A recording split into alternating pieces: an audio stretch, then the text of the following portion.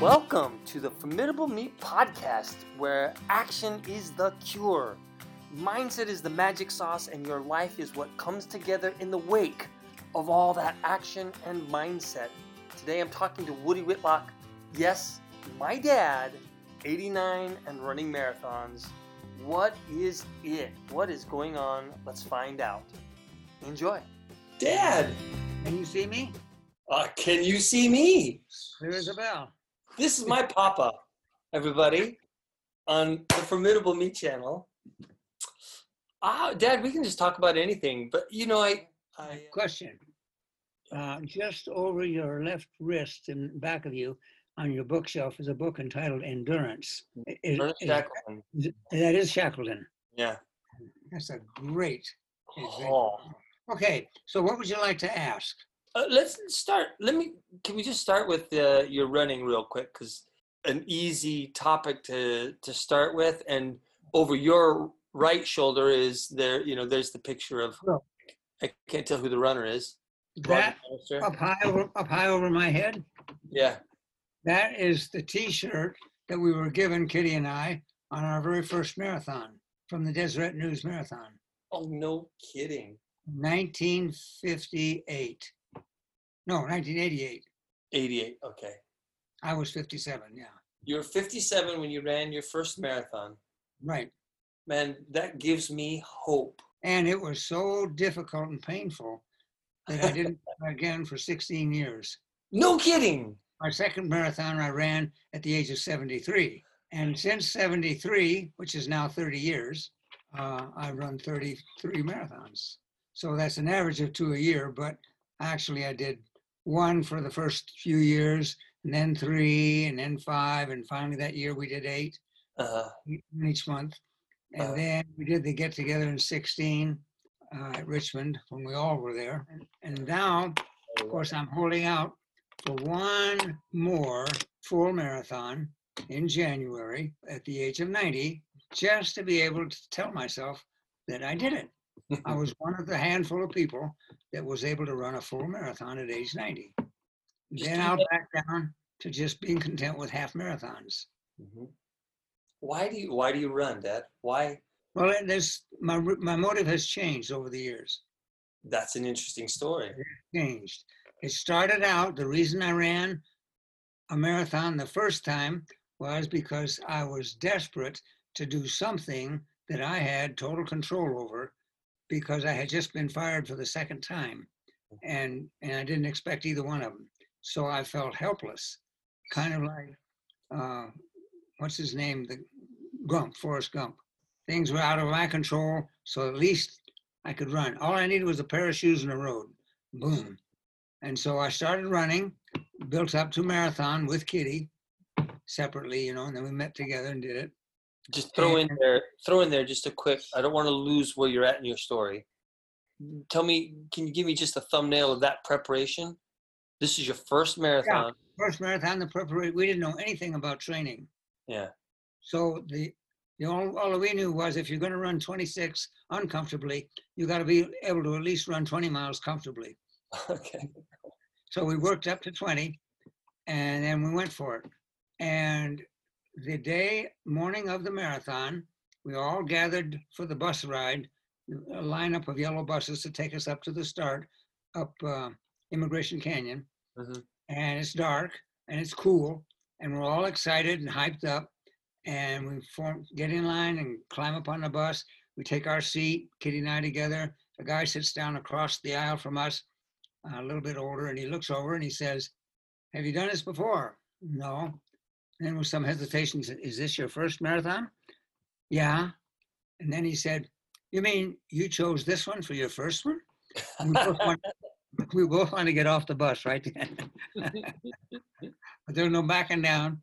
And then we get on the bus and we ride, and it seems like we'll never get there, knowing that we're going to have to run all the way back. And then you wonder, when are they ever going to reach? Finally, we get there, get out. And of course, it's very cold up there and the wind's blowing. But we huddle around, had fires, and try to keep warm. And then we started in with the crowd, making our way down. And it's down and down and down. and you haven't been running downhill. You've been running flat. So your quads are beginning to say, hey, break, time out. No, no break, no time out. Keep going. So you keep going down, and finally you get down to the city where it's beginning to level out. And I'm looking for anything that will give me a chance to lift. A curb is a welcome sight. And you can feel your quads and your knees especially tightening up. So you want to stop. But if you stop, they tighten up more. So you're trapped. And I'm going a little bit slower than I would have because Kitty was a little bit slower then. And finally, I just said to Kitty towards the end, I've got to move on or I'm not going to finish. And so she said, go. And I was a little bit ahead of her, not much. But we both finished okay. Then it wasn't a week or so after that, we were staying with Mark and Sherry up in Bountiful. And I went for a hike up into the mountains, and coming back down, it was that jarring with every down step. And something in my spine compressed or whatever, and I began to have pain. I had drop foot, which is a paralysis. One foot, you can't lift it up off the ground. Right. I just thought, I have ruined myself. That's it. If marathoning does this, then it's obviously not for me. And so I quit. I went to orthopedics and chiropractor and everybody, no, can't fix it. Oh yeah, if you come every week for a month, a year, what, maybe. And no thanks. So I didn't do anything. And then over a period of months and months, but it did heal by itself. And so then one day, Betty says, oh, I'd like to go for a bike ride. So, okay, let's go out. I got her bike out, and then I got mine, and it had a flat tire. So, well, I'll just sort of jog along, slow and casual. Was this 17 years later, or was this? No, this was, let's see, gosh.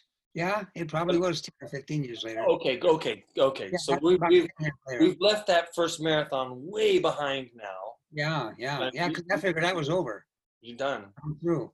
And so I get out there and jog along, no problem. So I thought, well, we'll see where it is. So a little bit more. Next thing, I'm signing up for the 2004 Deseret News again, and made it. It was still pitifully slow, and I had IT band paying something awful. But even so, I was forced to walk several miles. But even so, I made it. So the why, your first run was you just needed something to have control. I was so desperate for control in my life when I got fired that second time. So I was really looking for identity and validation and things. So I actually started dreaming seriously with a map, a big wall map plan, cross-country run from the East Coast to West Coast. Because I really dreamed, I've just got to do something that gives me a sense of identity and worth. Yeah. That nobody can take from me. Well, I never got as far as doing that in one stretch, but over the years, I've run across the country 10 or 15 times. If you sum up all the running. Yeah. I mean, I did add up at one point, it was 10,000, but that was a long time ago. How has your why, it's changed, it's evolved over the years? Okay, well, first of all, let me talk about motivation, because I told you that has evolved. Right, Yeah, all right. So then I did it because I could, and so I really had to force myself to prepare and train. It wasn't a thing that I really was enthused about, but it was something I felt a need to do, and I knew I could. Mm-hmm. So I did it for that reason. And so each marathon, I'd make it to the end, and I'd probably say, well, I don't know if I can do this again, or I'm not going to do this again. But then, and I've said that. You said that so many times. Every time. You know that. So that kept on going. But in the last 5 years, maybe, I'm to the place where, no, now this is a part of me. This is who I am. I am Woody who runs, among other things, but that's a key part of my identity. And I feel it. I enjoy it. I'm able to do it now so much that I don't hurt when I run. It's afterwards. The day after, I've got soreness and recovering, but even that's okay. But it's not to the point where I'm suffering bad in the run. I'm not. And that's a great changeover for me, because it allows me to really be glad I'm doing this. Is that something anybody can do? I suppose. I suppose. Tell me after you've run 34. Yeah. I know that you've always encouraged us who have been trying to follow your leadership on that. If you're not enjoying it, slow down. Yeah. That type of a mantra, like. Well, and Jeff Galloway helped me a lot with that because, his theme is walk, run, walk, run. There's no sin in walking part of the marathon. Who Right. says you're not a marathoner if you have to stop and walk? Right. If you finish, they give you a medal. So what do you care? Mm-hmm. And so he's got it all graduated out, different paces and all that kind of stuff. He's the one that convinced me after 60, you cut back to every other day running. Mm-hmm. Give your body a chance to recover. Yeah. There's no sin in that.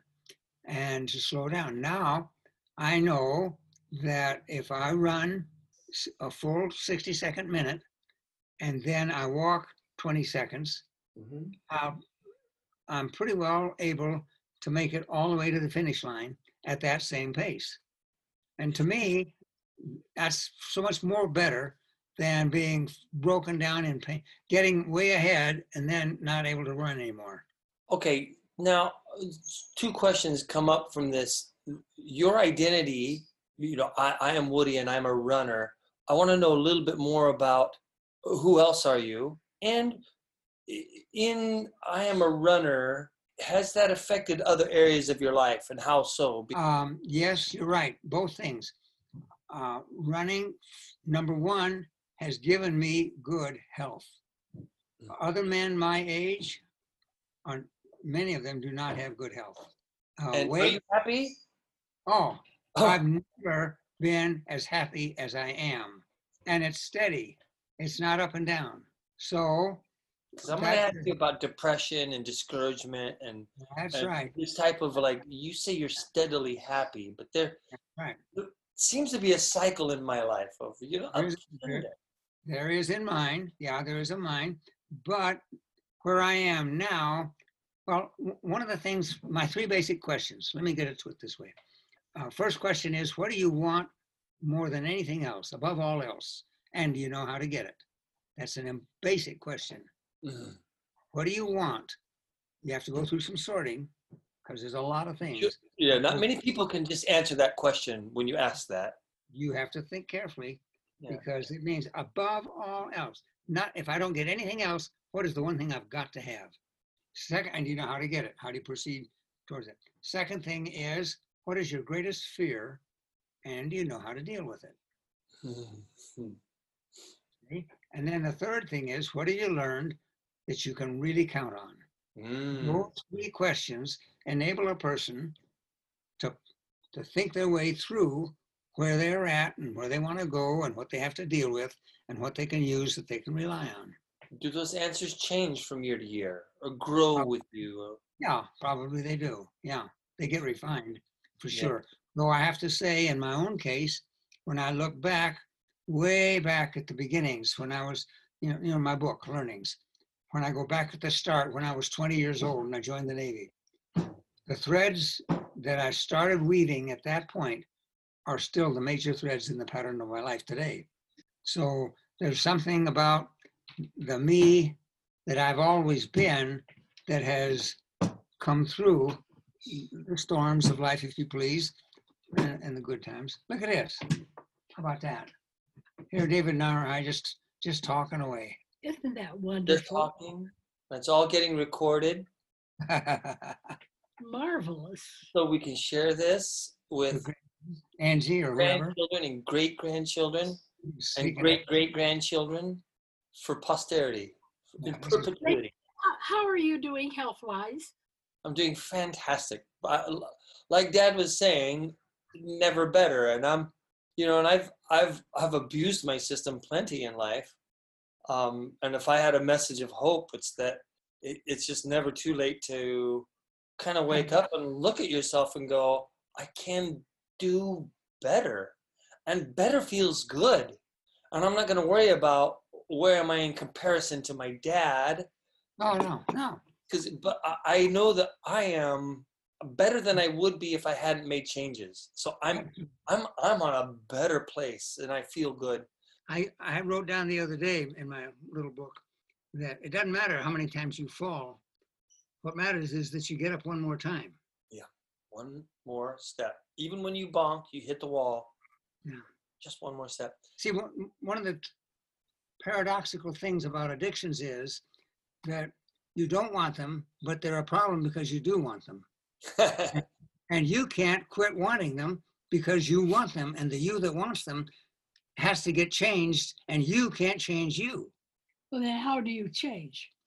Gerald May says that's where grace is our only hope. But everybody's struggle is their own, and it's different. Yeah. And so you can't say, well, I got to be like them. It says, somebody said, who do you want to be like? I said, I don't want to be like anybody. I want to be me. And the good side of me, I like that me. Well, and the reason that all of these problems, addictions or whatever, are so painful is because they're not what I want. And the I that wants them is the real me. The I needs to slow down and get quiet and start thinking about what it is that I want most, because that's what you're going to get. Okay. What you want most is what you'll get. All right. I'm reminded of a story we read, a true story, in Bill Phillips' book, Body for Life. I don't know if you're familiar. Prior to the mission that we went on to El Salvador, we got into that program, devoured it, nutrition and exercise. Right. And in the opener to his book, he cites the case of a young man who back in the 80s or before AIDS was common, before AIDS had been much of a problem or even acknowledged, he was diagnosed with AIDS, with HIV. And so he was just devastated because suddenly he'd been given a death sentence, and in his life, all his dreams and hope, ambitions, everything, curtain. And his fiance said, I can't handle this. And she went away. And then he recounts, he started drinking beer just to deal with his emptiness and got put on weight. And then he saw an article in a paper about Bill Phillips and his program for muscle bodybuilding, but as more than that, as a way of gaining control in your life, basically. Yeah.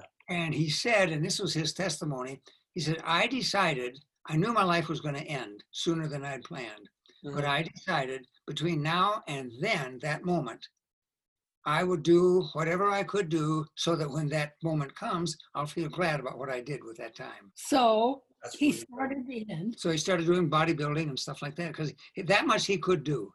Say that again? Well, he could do bodybuilding exercises just like I could do running. I'm going to do this now so that I feel good. When I come to the point of death, to the end of my life, and I look back, I'll like what I see. Well, like my running, I never dreamt of running a marathon at age 90. Never. I remember dreaming when I first started running. I still clearly remember a day I thought, if when I'm 60, I can run a good mile, I'll feel good. 60, I'll run a mile. I had no idea what was coming. Wow. That's how it began. Yeah. If you'd known how big your running would be, would that have scared you away? No, it wouldn't. I'd say, no way. It's too hard to run a mile. Okay. So anyway, the 4 pillars. Now, this has just come to me this year. I need to clarify in the remaining years that I have, the remaining strength and energy that I have, the limited time and money that I have. I've got to exercise good judgment in how I spend those things, the time, the money, the energy. What are the things that I want most? And so it was just clarified to me, is what I say, that there's 4 things that you must have. Number 1, most important, is I've got to have a personal working relationship with Jesus. Him as a person, he has said many times, I am with you. That is drastic.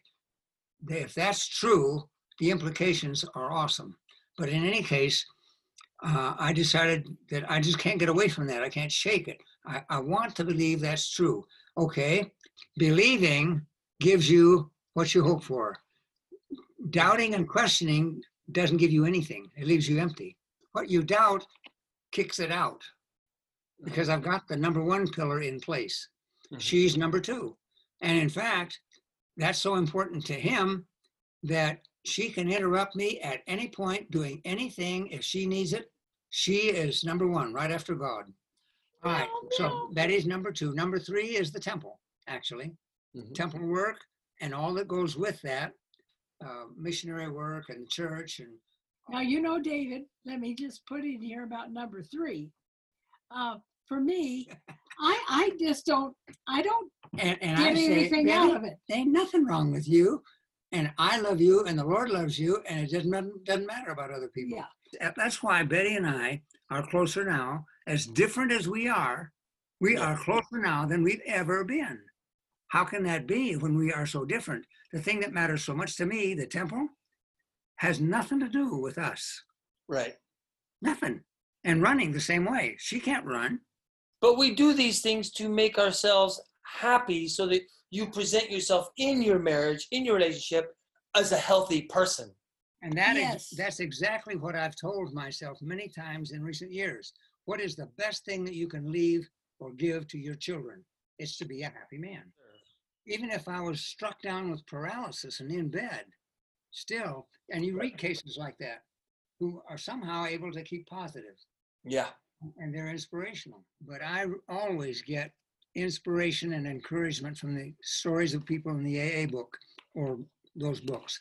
Yeah. Their stories, because they, in their various paths, reach the crucial turning point where they are desperate. Right. They're near death and destruction. Yeah. And they get delivered. Usually somebody comes around that's been there before them.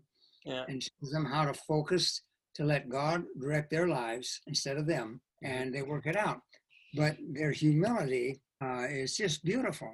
I'm always struck when I attend a meeting that the spirit of humbleness that's there. We don't say anybody ought to be like us. And if it took that kind of pain, we're sorry for the pain we caused others, and we're sorry for the pain we caused ourselves.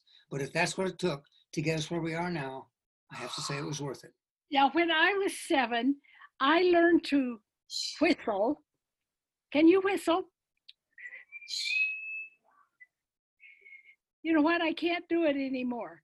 You want to be, for that child, you want them to know that you are the safest person for them to come to when they have failed.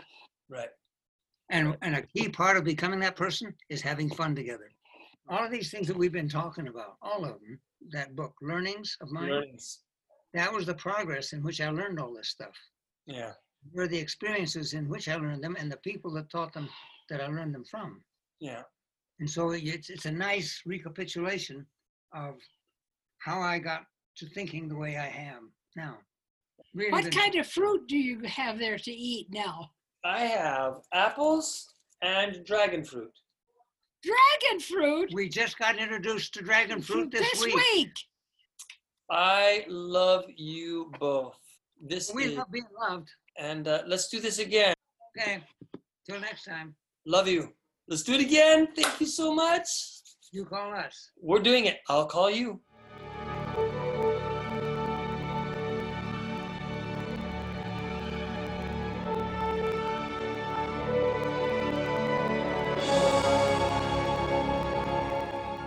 Give us a call while we're still here, Dave.